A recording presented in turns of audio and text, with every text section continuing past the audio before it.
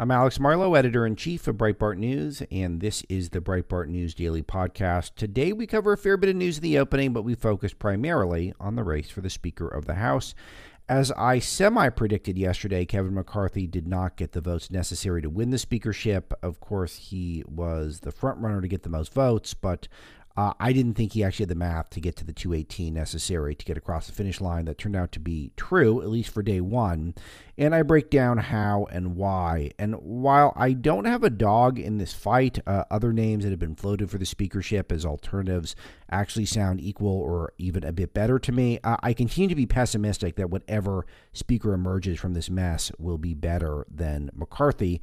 And I kind of share some of my thoughts on that and some of the mechanics of it all, which is important in this very odd moment that we haven't seen in at least 100 years in this country, that we are without a speaker and technically without a Congress, I think, if you want to be really precise about it, which is interesting. So we'll see how this all plays out, but it might not be anytime soon. It could be resolved today. It could be resolved months from now. But in the meantime, there will be no investigations, which is bad, but also no crappy bills that waste a bunch of your money, which I guess is good.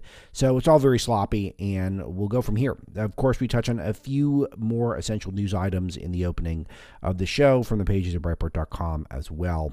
I will say that we got a new guest today, which is exciting to talk to Darren Beattie. He's a very popular journalist. He has a website called Revolver News, and he's done some really heavy lifting covering the deep state in January the 6th lies.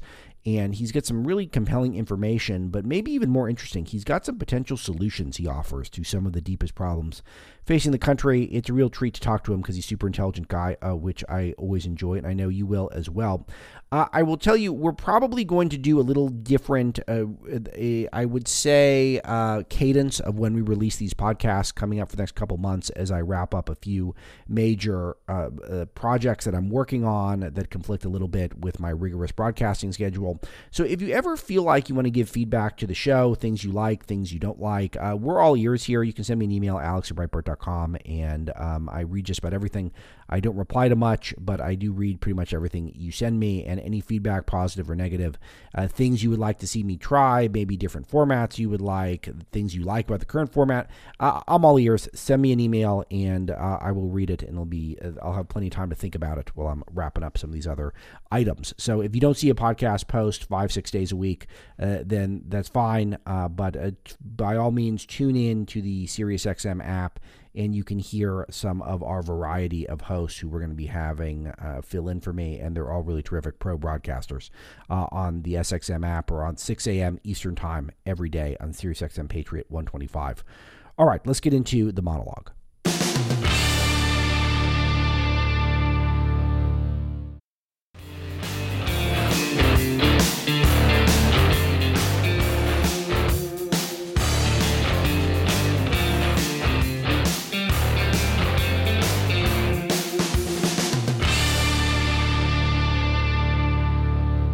Let me begin by noting the biggest story in the world at this time is certainly what's going on in the House of Representatives. It is truly unprecedented stuff. And we say this all the time, that something is unprecedented, but we've got extra ballots on the speakership race, who is the Speaker of the House for the first time in 100 years, which means that, we went to bed without a Speaker of the House last night for the first time, I guess, in 100 years, is the implication. And if there's some sort of technicality to prove that's not true, by all means, call in, share it with me, educate us, enlighten us on the history.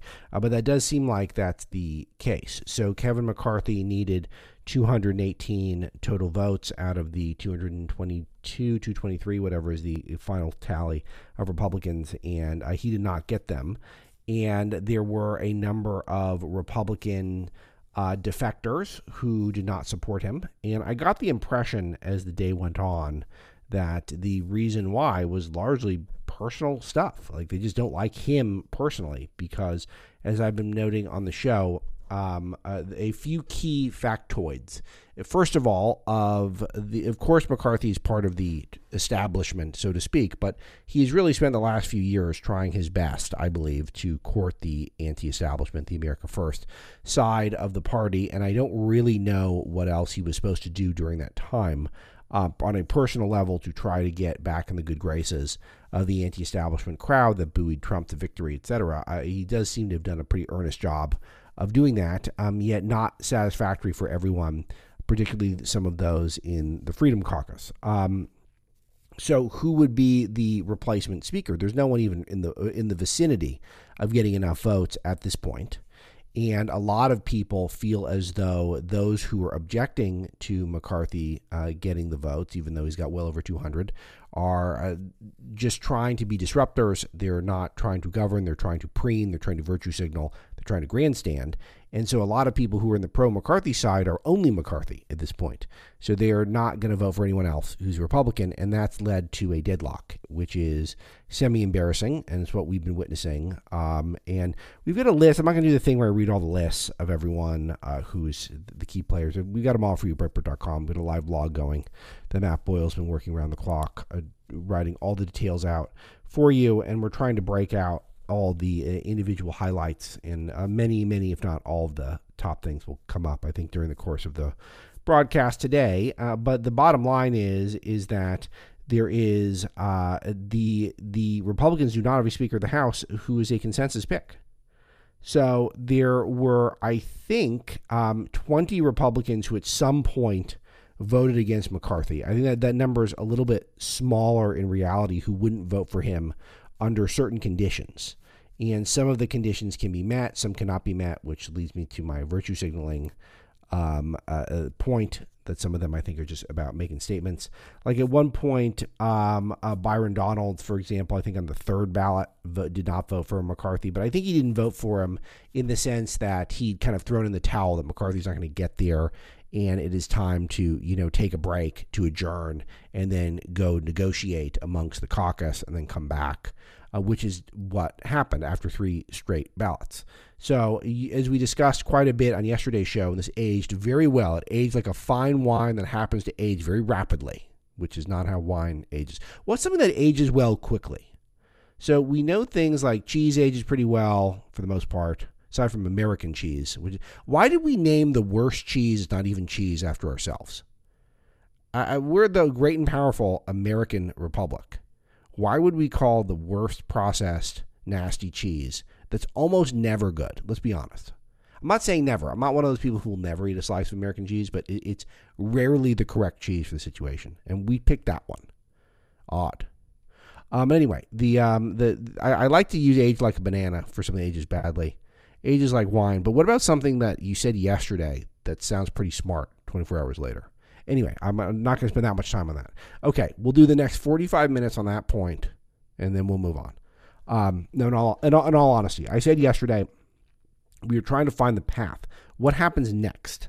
What happens next once you reject McCarthy? The only thing that was really on the table was Steve Scalise, which works out fine for me and for this show. Scalise comes on the show, and I think is a good man. But I don't see how he's more anti-establishment than McCarthy. They feel pretty similarly anti-establishment. Both guys who are of the establishment, who have done, I think, a good job of trying to reach out and bridge that divide and prove they want to govern, not just virtue signaling grandstand, from a perspective that represents both elements of the party. There's really kind of more granularity than that, but at least kind of both major wings of the party, the crowd that is anti-establishment and the crowd that's the establishment. So, but that said, I do think McCarthy probably has some personal baggage I don't get. Scalise might have less. Scalise seems like just genuinely a good guy. I don't know Kevin McCarthy at all. And I'm getting the impression that some people just don't like him as a guy. But, the top names that have been out there are Paul Gosar, Matt Gaetz, Bob Good, Scott Perry, and Lauren Boebert, I think, are sort of the leaders of it. There's others in the group that are, Andy Biggs is out there. That's kind of the main group. There's others who consistently voted against McCarthy. Dan Bishop, Eli Crane, Ralph Norman, Matt Rosendale, and a couple others were kind of Anna Paulina Luna. A few others were in there. But some of them, I don't know how committed they are to this posture if this goes on forever. And it can't really go on forever, ultimately, because, again, the name of the game is not sending a signal to the public where you stand. The name of the game is ultimately governing. And this is tricky because as noted in yesterday's broadcast, but worth stating again, traditionally speaking, being a good legislator is about being able to cut good deals, to negotiate, to compromise. Now, that didn't feel very good when that over time turned into selling out to Democrats, which is what the Republican establishment has been known for. It's what Mitch McConnell's known for. It's what Paul Ryan's known for. It's what John Boehner's known for. It's what really almost all the Republican establishment has been known for. So how do you reject that notion to make sure that you're negotiating more with the conservative wing of the Republican Party and less with just Democrats in general? It's very hard to reassure everyone in the Republican Party that whichever character who's put out there from the establishment fits that mold. And, you would like to think that people in my position, for example, can do a pretty good job of assessing who those people are. I think they've got two of them. I think McCarthy and Scalise are the two top names on my list who are people who could probably bridge that divide. Yet there's enough people in the base, and I'm not even saying that I know that they're wrong. There's enough people in the base who are not convinced, and smart people and good people. So, but these are people who are playing with a lot of fire here, because now that we've had McCarthy rejected, they did 3 ballots, didn't win on any of them. Now, where do they go? And they could go a number of places. There's a chance, because of the perceived personal issues with McCarthy, Scalise could get through, though I think that doesn't sound super likely. So then what? Who do they put out there? I was running by Matt Boyle. Could it be someone who's not even in the Congress? Could it be a Newt Gingrich? Could it be someone who's everyone likes, who's literally not a congressman, which is possible. You're allowed to do that. It's discussed all the time and never done, but it's possible. And Boyle just said no. I didn't get his full rationale. I'll get it later in the broadcast when he gets here. He doesn't think it's going to happen. So then do you think there's a possibility the Democrats are able to pull off some establishment Republicans, maybe some who are embarrassed by what happened yesterday, and they're able to field a candidate and make a moderate Democrat the speaker? That is entirely possible at this point. Hakeem Jeffries, election denier, who got the most votes for the Democrat side, actually got the most votes overall. Hakeem Jeffries got more votes than Kevin McCarthy on the first ballot, if not 2 ballots, if not 3 ballots. I don't know the exact total for all of them right in front of me at this time. But he actually got more votes. Because I think when it became clear that the 5 or so individuals, maybe it's even as high as 10, were not going to vote for McCarthy under any circumstances, it came clear, I think that McCarthy lost a handful of other votes, and maybe 9 or 10 more votes from that. So once that happened, it actually was the Democrats who were able to take advantage and get more voters. But again, not a majority. So a lot of frustration and a lot of confusion, and I will try to get to the phones a little quicker in this regard, 866-95-PATRIOT, because I want your take. I want your take on what you're seeing here. Do you trust that what Matt Gaetz is doing, for example, and generally speaking, I'm on the pro-Matt Gaetz side of things. I just think what Matt Gaetz is getting out of life is he wants to be a front person. He wants to be on TV. He wants people to adore him in media. I think in general his principles are solid, imperfect. I think he's done some stuff I really disagree with over time. But I think that his motivations are not to try to govern. I think his motivations are try to get on TV and get ideas out there and to get media attention. Think that is that's how I feel about him. I think folks like Lauren Boebert try to be ideologically pure, and I think she sees ideological purity as which I regard as a noble cause. I think she regards that in this case she could not look herself in the mirror if she votes for Kevin McCarthy. I understand that, but I would like to see what the alternatives would be, and if there's one that actually could get through that is better, and if there's not, then what's the plan here? Is it to wait till enough moderate Republicans get fed up enough that they end up voting with some Democrat, and we literally hand the speaker's gavel over the Democrat? We can't start any investigations. We can't really start any legislation. We can't start any business, period, until we get this thing resolved. So, needless to say, there was a lot of high-fiving going on the left. Democrats gloating, White House gloating. Everyone's very happy to watch this go on. So, first time in 100 years, Speaker has failed to get elected. And again, if it happens today, if people sort it out, then this will be a quick moment in history that we all move past. But where do we go from here? I don't understand it. Republicans take power, and the first day, what do? We just declare some sort of a dumpster fire and bring everyone down. We all watch the dumpster fire burn. Terrific. I'm not going as far as to say this is the end of the world, but it was not a great display yesterday. And I'm very curious what everyone's take is, particularly those of you who just think that, McCarthy can't be trusted and seems like a bad guy and you don't want to support him. Fine. Got it. Understood. So where do we go? This is what I've been asking for weeks, and I've not gotten a good answer. And I've asked it directly to some of these people's. I don't think I've spoken to any of those congressmen directly about it, but I've spoken to people affiliated with them. That's for sure. And I've never gotten a good answer because they don't have one. There's no good answer.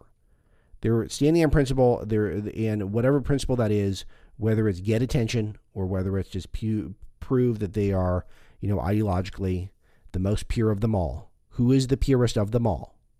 Mirror, mirror on the wall. I mean, that's kind of where we're at. And I would like to see prove to me that's not where we are. Matt Gaetz, for example, supported Paul Ryan for Speaker of the House, as Marjorie Taylor Greene's been pointing out. I'm not even trying to pick on him exactly. I just know that he's very committed to not supporting McCarthy no matter what. And I really don't think he cares if someone worse gets the job. I just don't think he cares. I don't think that's what gets Matt Gaetz out of bed. I think what gets Matt Gaetz out of bed is people listening to his ideas and looking at him on television. So as it happens, a lot of his ideas are good. And he's not bad on television. But I just don't think that ultimately is what's going to be best for the country, unless you can prove me wrong. And maybe you can. All right, so that's kind of the biggest thing, and that was, needless to say, preoccupying a lot of our time at Breitbart News, and it's just been a pleasure for the Democrats to witness all of it. And I'm going to bring you guys in. Swamp King Mitch McConnell has, again, been pushed ahead in the Senate. A disgraceful display by Republicans in the Senate. What can I say? Just embarrassing.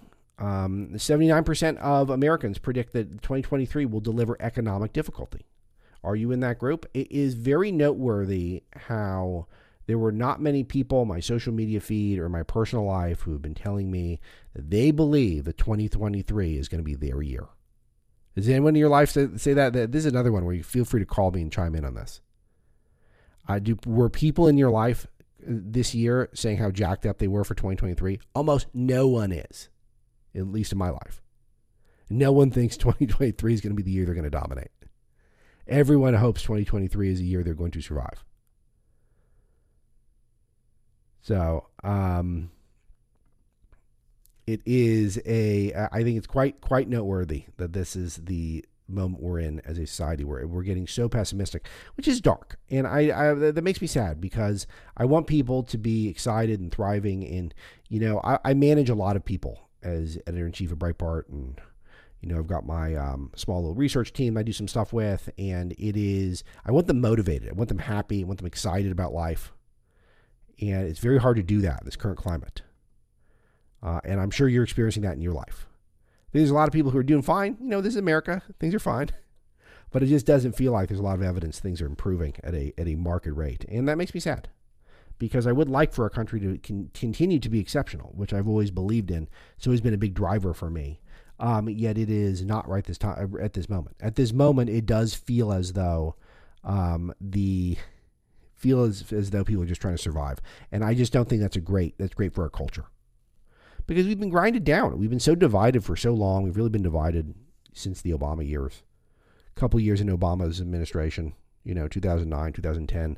I don't know if we ever got over kind of 2009, the combination of Obama not being the unifier and then the financial crisis. It just feels like we've just been kind of deeply divided since then. And it just gets worse. Okay, one of you just sent me, Lauren Boebert, Matt Gaetz, and Scott Perry said that they don't mind if a Democrat wins the speakership. Okay, so I don't know if that's true. It's just a report, but just something to throw out there.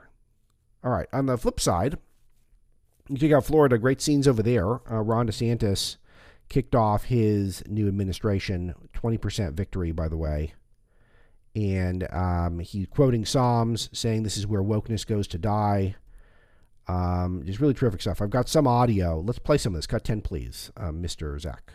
Well, these last few years have witnessed a great test of governing philosophies, as many jurisdictions pursued a much different path than we have pursued here in the state of Florida. The policies pursued by these states have sparked a mass exodus of productive Americans from these jurisdictions, with Florida serving as the most desired destination, a promised land of sanity. Many of these cities and states have embraced faddish ideology at the expense of enduring principles. They've harmed public safety by coddling criminals and attacking law enforcement. They've imposed unreasonable burdens on taxpayers to finance unfathomable levels of public spending. They have harmed education by subordinating the interests of students and parents to partisan interest groups. They have imposed medical authoritarianism in the guise of pandemic mandates and restrictions that lack a scientific basis.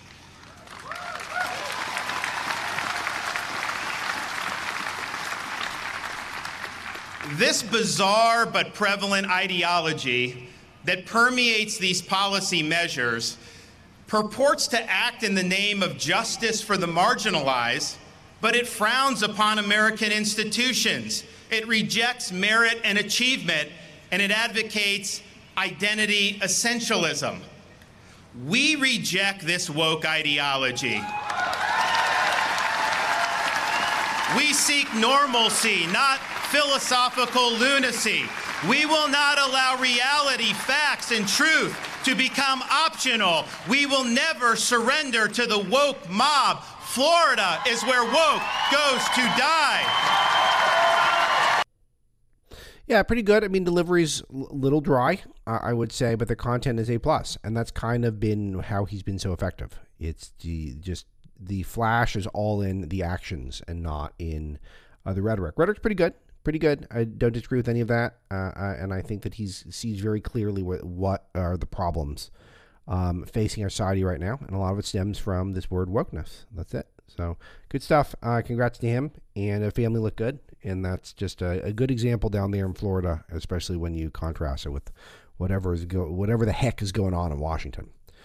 Okay, a couple other items that I care to bring up before I flip it over to the phones. The Sam Bankman-Fried of FTX, who is about to start his trial. Judge he's asked the judge to keep the people who paid his $250 million bail a secret. So, of course, he wants it to be a secret because he's a Democrat donor, and you can bet that there's a lot of vested interests who would like to see him somehow win his trial, get back on his feet. Probably a lot of people who own favors. So it is just amazing how in our society, how if you're a petty criminal or if you don't declare something you spent $600 on your taxes, then government's all over you. But if you steal billions, you can ask for special treatment, and he might get it. Let's see if he gets it. All right, more Twitter files get released yesterday. I'm kind of burning out on the Twitter files, so if any of you guys spot something really great and you think I missed it, or I'm sure we don't miss it, all of us at Breitbart, but feel free to call me and tell me if you want to bring it up. I make this because I'm just burning out on it. They just seem, kind of proving obvious things we've all known, which is nice. I just don't feel like bringing them to your attention because I probably brought them to your attention 2 years ago. I didn't have the receipts, I guess, but the company Twitter exaggerated Russian influence on Donald Trump and the 2016 election to appease the media and Democrats. It's great, yes, obviously. Good to know, but we get it. Some data we reported on in Breitbart News that I'll probably bring up later in the broadcast. But in fiscal year 2022, there's now, at the end of fiscal year 2022, there's 1.2 million fugitive illegal aliens remaining in the country. So even though they've got final deportation orders, so they've gone through the entirety of the process, there is nothing left to do. There is no way to delay it. There is no way to fight back at all. There's no appeal left. 1.2 million fugitives. And they're here. So Joe Biden deported the least level of criminal legal aliens in a very long time. And that number is, fewest gang members since Obama. So for 2022 is our lowest years. And that shouldn't shock anyone. Obviously, deportations are going to go down relative to Trump. Even though Trump's border agenda turned out to be imperfect, it was still, miles better than Biden's. And the DHS has said that there's no record on over 350,000 border crossers released in the U.S. So they've acknowledged there's 350,000 that they have literally no idea who they are. They don't have one piece of paper on them. And so how much bigger is that number than what they're telling us? So no records of hundreds of thousands of border crossers released in the U.S. That they're supposed to be monitoring through its Alternatives to Detention program that they established. So this is from a Freedom of Information Act request that, for whatever reason, something called the Transactional Research Access Clearinghouse at Syracuse University filed. And we learned that despite some, I think, heavy delays here, but it's really ICE data mismanagement is what this is being blamed on. Anyway, fascinating. There's just so many people in our country, and it's such an embarrassment. No other country is this bad in this regard. We have the worst illegal immigration issue in the world, and we seem to be perfectly comfortable with that. Why are we so comfortable with it? Well, undocumented Democrats drives down wages of Americans so that the business elite can continue to make lots and lots of profit. I don't know how it's sustainable that most of the country lives paycheck to paycheck and cannot cover emergency expenses. They don't have any savings whatsoever, crippling credit card debt, crippling student loan debt, rising rent, rising real estate. And yet we have part of the world that makes so much money, it is beyond belief. Any of you who follow any luxury real estate, any of you ever been to a website where you see what people are buying in terms of yachts these days, private planes, it's just the gap between the haves and the have-nots is just so crazy. And Americans are just simply not prepared. We have almost no emergency funds for the vast majority of the country. How long is this going to go on? I don't know. Again, all this erodes the concept that we're an exceptional place. Okay, a couple other culture-y things I'll throw out there before we get to the phones. Hollywood's upset that the directors of the top-grossing films, again, were all white males. And this happens all the time.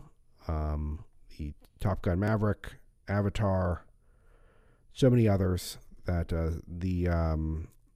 Doctor Strange and the Multiverse of Madness, Jurassic World, Dominion, those are the biggest movies of the year. Some others.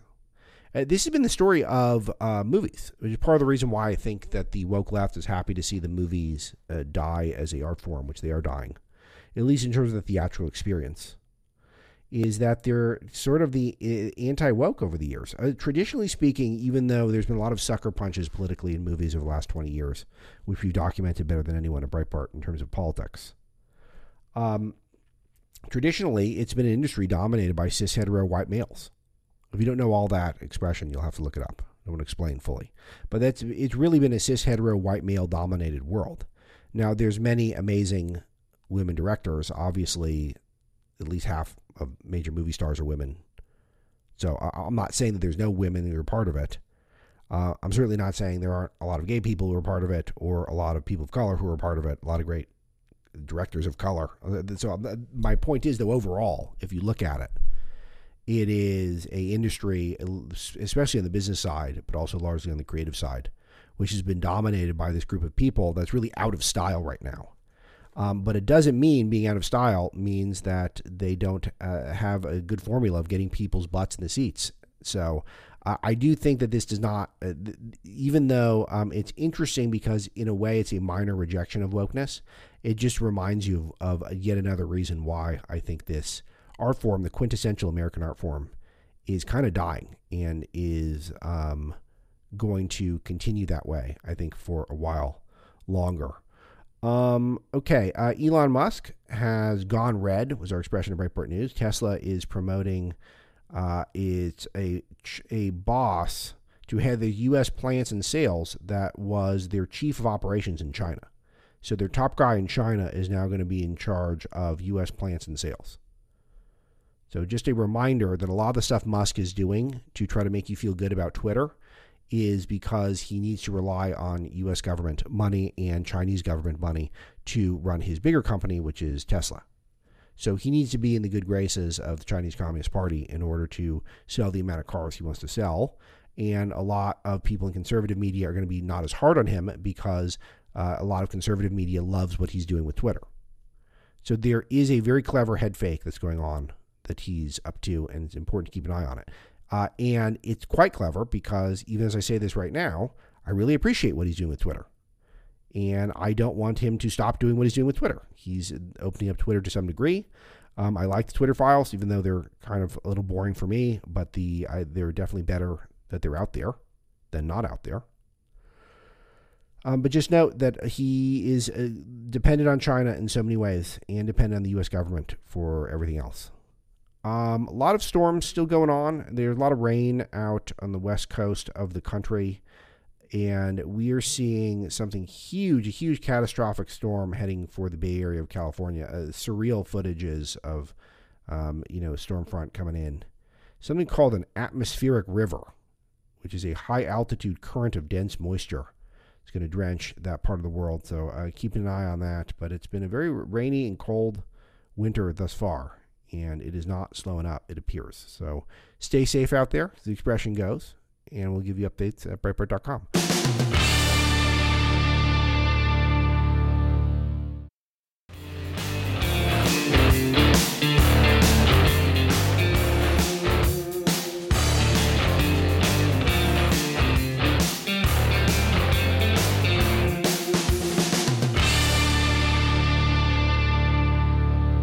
Okay, our guest today, again, Darren Beattie from Revolver News. You probably recognize him from popping up on Tucker's show. Has a big online following, and for good reason. He's a good reporter and a smart guy. Let's hear from him. Alex Marlowe here, editor-in-chief of Breitbart News. Here with Revolver News is Darren Beattie. Darren, it's great to finally get to talk to you in person. Wonderful to be here. Thank you. So we're at Turning Point USA America Fest in Arizona. You're someone who's built a really strong grassroots following over the last few years in media. What do you think are the issues that are resonating with grassroots conservatives that maybe people are missing? Well, one thing more than anything else, if there's a broad theme running through our investigative reporting, it's this, that the national security state has been reconfigured and weaponized politically in order to silence and suppress the energies associated with Donald Trump's victory in 2016. That's the broad thematic. It encompasses the issue of tech censorship, which, as we're learning, it's not simply an issue of woke private companies acting in their own sort of narrow capacity to censor people. Yes, there are woke employees throughout, these companies, but ultimately it's coming from the government, it's coming from the national security state, and we've reported on this extensively, and now you see in the Twitter files this being substantiated in a way that nobody can deny. So national security state is the bottleneck in the censorship issue. We see the national security state's role in, for instance, Russiagate from very early on trying to basically circumvent, subvert the presidency of Trump. And then a third dimension, which is probably what we're most known for in terms of our investigative reporting, is January 6th. And we've shown, I think, quite powerfully, that there's a strong case to be made that the federal government itself was involved in certain key elements of January 6th, to the point that we've coined this term Fedsurrection that has taken on. And so again, there's a theme running through the whole thing, which is that the national security state is really the chief bottleneck to political progress. And unless and until we put the national security state in its place, until we bring them to heel, unfortunately, most of our politics will remain fake and performative. It's really evident just about everywhere within the deep state that this is happening, because if you think about where the DOJ's priorities have been, it's moms who don't like trans kids, harassing their children at school, and people think our education system and the lockdowns were too woke and too aggressive, and that's the problem for our DOJ. So if that's the perspective of that part of the government, and another part of the government, the FBI, is colluding with Twitter to censor certain speech, and it goes deeper than that. It feels like we're really just scratching the surface, but the trick is, how do we go deeper as journalists, as conservatives, concerned citizens? How do we go deeper to figure out what's going on and eventually unwind it? Well, look, we just need to investigate, and you need to operate with the appropriate heuristics. And again, what I think Revolver has been so good at, and part of the reason that we're so effective, is that we go beyond sort of the typical, the left-right thing, or, look at the latest outrage that AOC did, and that kind of thing. Like there's a place for that, but ultimately you want to look at, why haven't we been effective? Yes. Why haven't we been effective even when we win elections? Why is it that despite all of the great things Trump did, in so many ways he wasn't able to do what he wanted to do because of the impediments that existed within the bureaucracy that he nominally controlled? Why is that the case? And to explain that, you really need to look at what the national security state's role in politics is. And there's a long history of this. And in fact, in some ways, the left is more attuned to this, because in a previous era of American politics, the national security state was somewhat weaponized against the left in many ways. And so, the regime doesn't like to reinvent their own playbook. If there's an antecedent for something, chances are this exists today in some modified fashion. There was, Project Mockingbird, in which the federal government, the intelligence agencies infiltrated the media, and now we have its modern day digital equivalents that we're seeing in terms of this whole economy of quote-unquote disinformation experts who are basically censoring domestic political speech under the pretext of this term disinformation, which is a national security term, which basically means not only are these people bad people, but they're national security threats for disagreeing with us, and therefore we need to invoke the full weight and force of the American national security state to destroy our political enemies. And that's really where we are as a country at this point. And the clearest evidence has been the Twitter files to date in terms of just clearness of it. But of course, that's just the tip of the iceberg. Do we have any hope that we might learn the truth about what Google is doing, perhaps, which I think is much more nefarious than Twitter? And I'm sure Meta is just as bad. Luckily, we have this rogue, Elon Musk, who I'm critical of in some ways, but is doing something very positive with these Twitter files. But we kind of got lucky that happened. And if we don't get lucky again, how are we going to figure out the truth about what's going on between the feds and Google? Right. No, I mean, it's a great point. And again, we did get lucky. And it's one of these things. It's like, if you really think about it, it's kind of unfortunate and even a little bit pathetic that Elon Musk has done more for free speech on the internet than any elected Republican official. And the thing is again, it's like, this comes from the private sector. I almost joke that instead of going through the process of another election cycle, wasting millions and millions and sometimes billions cumulatively on more elections that don't deliver anything, we should set up like a SPAC fund, put that money in the SPAC fund, and then figure out which tech company we should engage in a hostile takeover of. Wow. And establish free speech there, because that seems to have been the proven model with Elon Musk. So maybe we need to get a little bit more creative about how we harness and channel our resources and power. But ultimately, you're right. Google is a huge animal unto itself. There's something called Project Jigsaw. If you're listening to this, look it up. There's an individual called Jared Cohen, who is literally like the pioneer in many ways of the whole reappropriating national security social media strategies that are originally designed to combat ISIS and nefarious actors in the Middle East and such, to direct against political speech that the regime doesn't like domestically. And so there's a whole rabbit hole unto itself when you look at what Google is doing, what its subsidiary YouTube is doing in terms of the algorithms. And again, there's so many dimensions of the story that remain to be fully told. So I want to talk about January the 6th. Do you think that we as a conservative movement, and I've spoken to people who were present, who are real hardcore, way out there, but others who were very reasonable and just wanted to support President Trump. Right. And it really was a diverse group of conservatives who were there.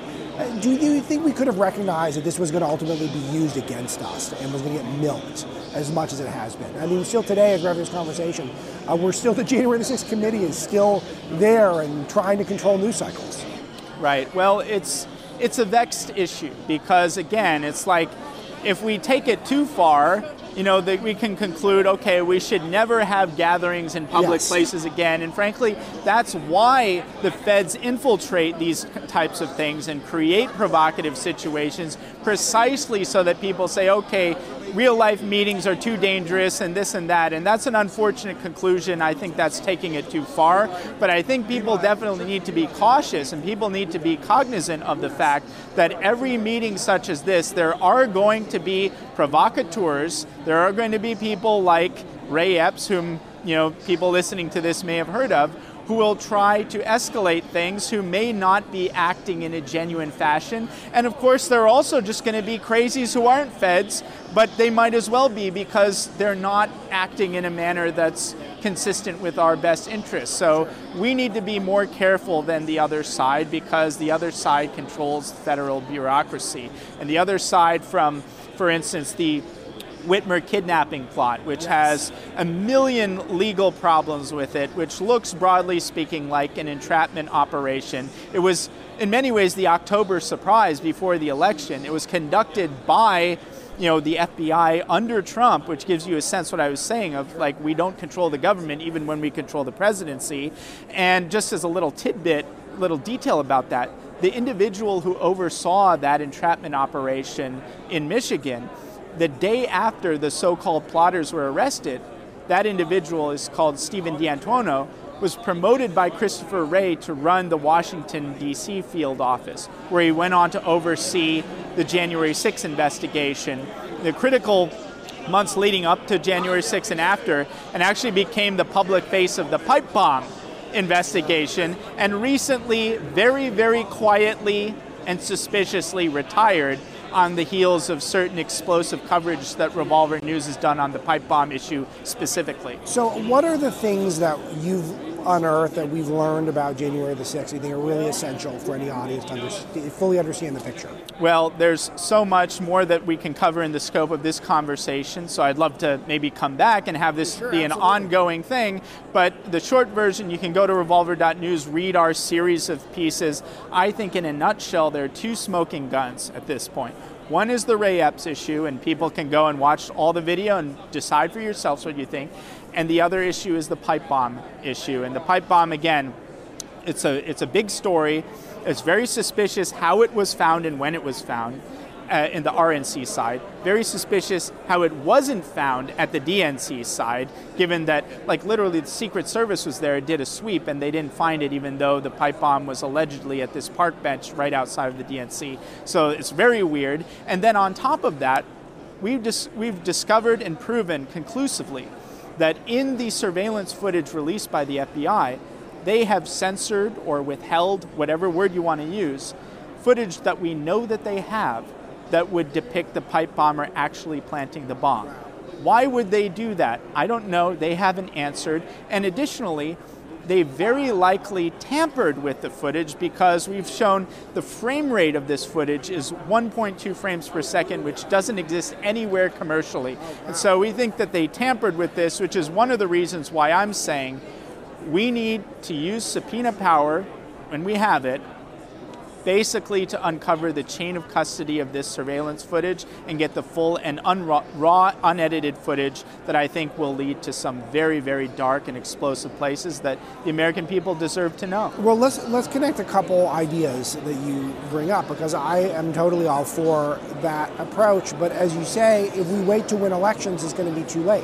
Right. And most people at home who are watching this and who are on your website or on mine, they want to do more. So, so what can we do in the meantime, aside from coming up with $1 trillion for a SPAC fund? And not to say we shouldn't do that. It sounds like a great idea. But it's what are the steps that you see people can take right now? Well, one thing that people should be aware of is that politicians, for the most part, outside of a certain group of core fighters on the J6 issue, like Marjorie Taylor Greene's been great, Matt Gaetz, Biggs, Thomas Massey. There have been a handful of real warriors on this, but outside of that, most elected Republican officials don't want to touch this. They'll only deal with it if there's sufficient public pressure to do so, and the public pressure is predicated on public awareness. So simply reading these stories, digesting the information and sharing it with other people is the precondition for the public pressure necessary to keep these elected officials interested in the topic, which they would love, I'm telling you, they would love to move on to the next fake scandal of what AOC is doing. They don't want to touch this stuff that deals with the national security state for various reasons, some obvious and some not. So keeping up the pressure is a key issue. I think aside from elections as well, I think the RNC could be using the power of its purse more effectively. Remember, the regime has used January 6th as a broad brush to tarnish basically the entire Republican Party. Their reputations, even of the bad ones, even the ones who are, the rhinos, whatever, everybody's reputation is at stake here. And I think given the magnitude of what the regime has done to amplify J6, it's in all of Republicans' interests to uncover the truth about it. The RNC, we just learned, has spent a ton of money on all kinds of arguably frivolous stuff. You would think that the RNC could set aside some money to support and encourage whistleblowers within the national security establishment who would come forward and tell us more about this, give us more receipts. That's the kind of thing that we can be doing that doesn't require winning elections. I agree with that. Do we know exactly what happened to all the money that was raised, mostly by President Trump, to fight for Stop the Steal cases? And has it all been allocated? Is there something there, perhaps, that maybe could be used on behalf of some of these investigations? I think that would be a great idea. I think the money at Trump's disposal, the money at the GOP's disposal, at the RNC's disposal, there's so much at stake here. Look, the regime is using January 6th in order to go after Trump and his supporters, to go after Republicans generally. There's no better bang for your buck than spending the minimal amount of money required to completely destroy the narrative. Revolver News, we're an upstart organization, we're in a shoestring budget, and we've done more to damage the official narrative than any of these GOP-affiliated institutions with millions and millions of dollars at their disposal. This has been my main beef with the Republican donor classes. They'd rather put a lot of money to a candidate that will probably lose or maybe lose, and not enough into not just doing the investigations, but I think we got an idea here. If there was a big reward for some whistleblowers who could really explain what's going on within our government and really what's going on within our deep state and within these tech companies, I mean, if you make those people even a little bit wealthy, they might actually do it. A lot of them are just protecting their careers, and it's why they're going along with these horrific missions that they're being put on by their superiors. Right. Well, that's exactly why I just stated and why I've been doing it for some time now, is saying, look, the RNC, anybody, we need to set up a fund that will support these whistleblowers. And again, bang for your buck, the leverage per dollar spent of doing something like that vastly supersedes whatever nonsense they're wasting money on now. And so the problem is... But it's cultural. We have to culturally get people convinced your money isn't best spent necessarily on whichever your candidate is. Yes. So that's fine. I'm not saying we need less money in politics. Even though I can, but just not. It's not for this conversation. It's got to go elsewhere too. We got to try different stuff. Why do we get wedded to tactics that don't work? Well, I agree. And look, the Elon example, I think, is a great proof of concept here. The most effective operator in terms of restoring free speech to the internet It's not an elected Republican official. It's somebody like Elon Musk, who's a private, successful industrialist. And yes, he made a lot of money through, certain dealings with the government, as, basically anyone who's a big deal in tech does so, because big tech at the highest level in the country is essentially IT support for the national security state. That's fine.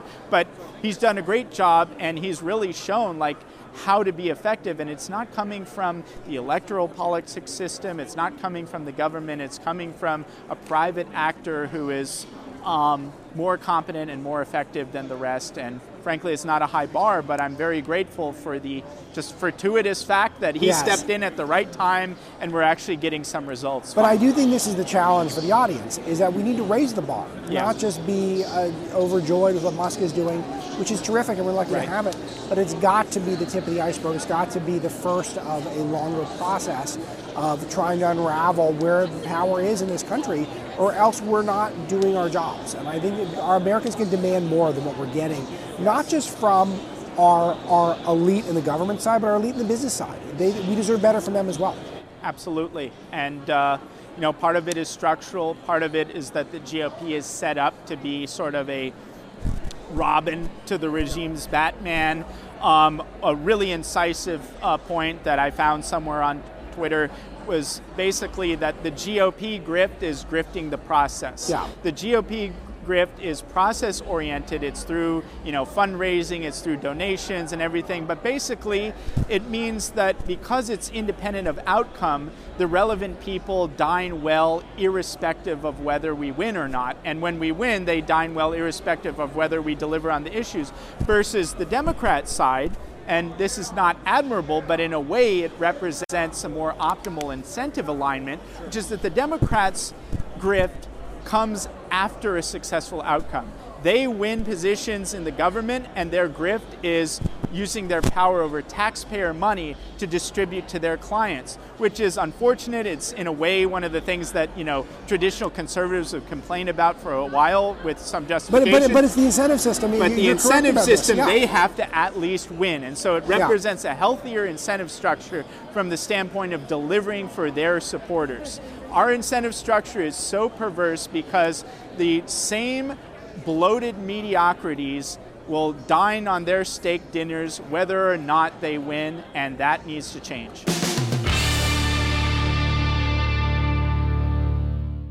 I'm American made. That is today's show. Thanks so much to producers Zach Jones and Robert Marlowe, helps me pick topics. All of you who stick with me and help us grow Breitbart News, can't thank you enough. And we'll talk to you next time.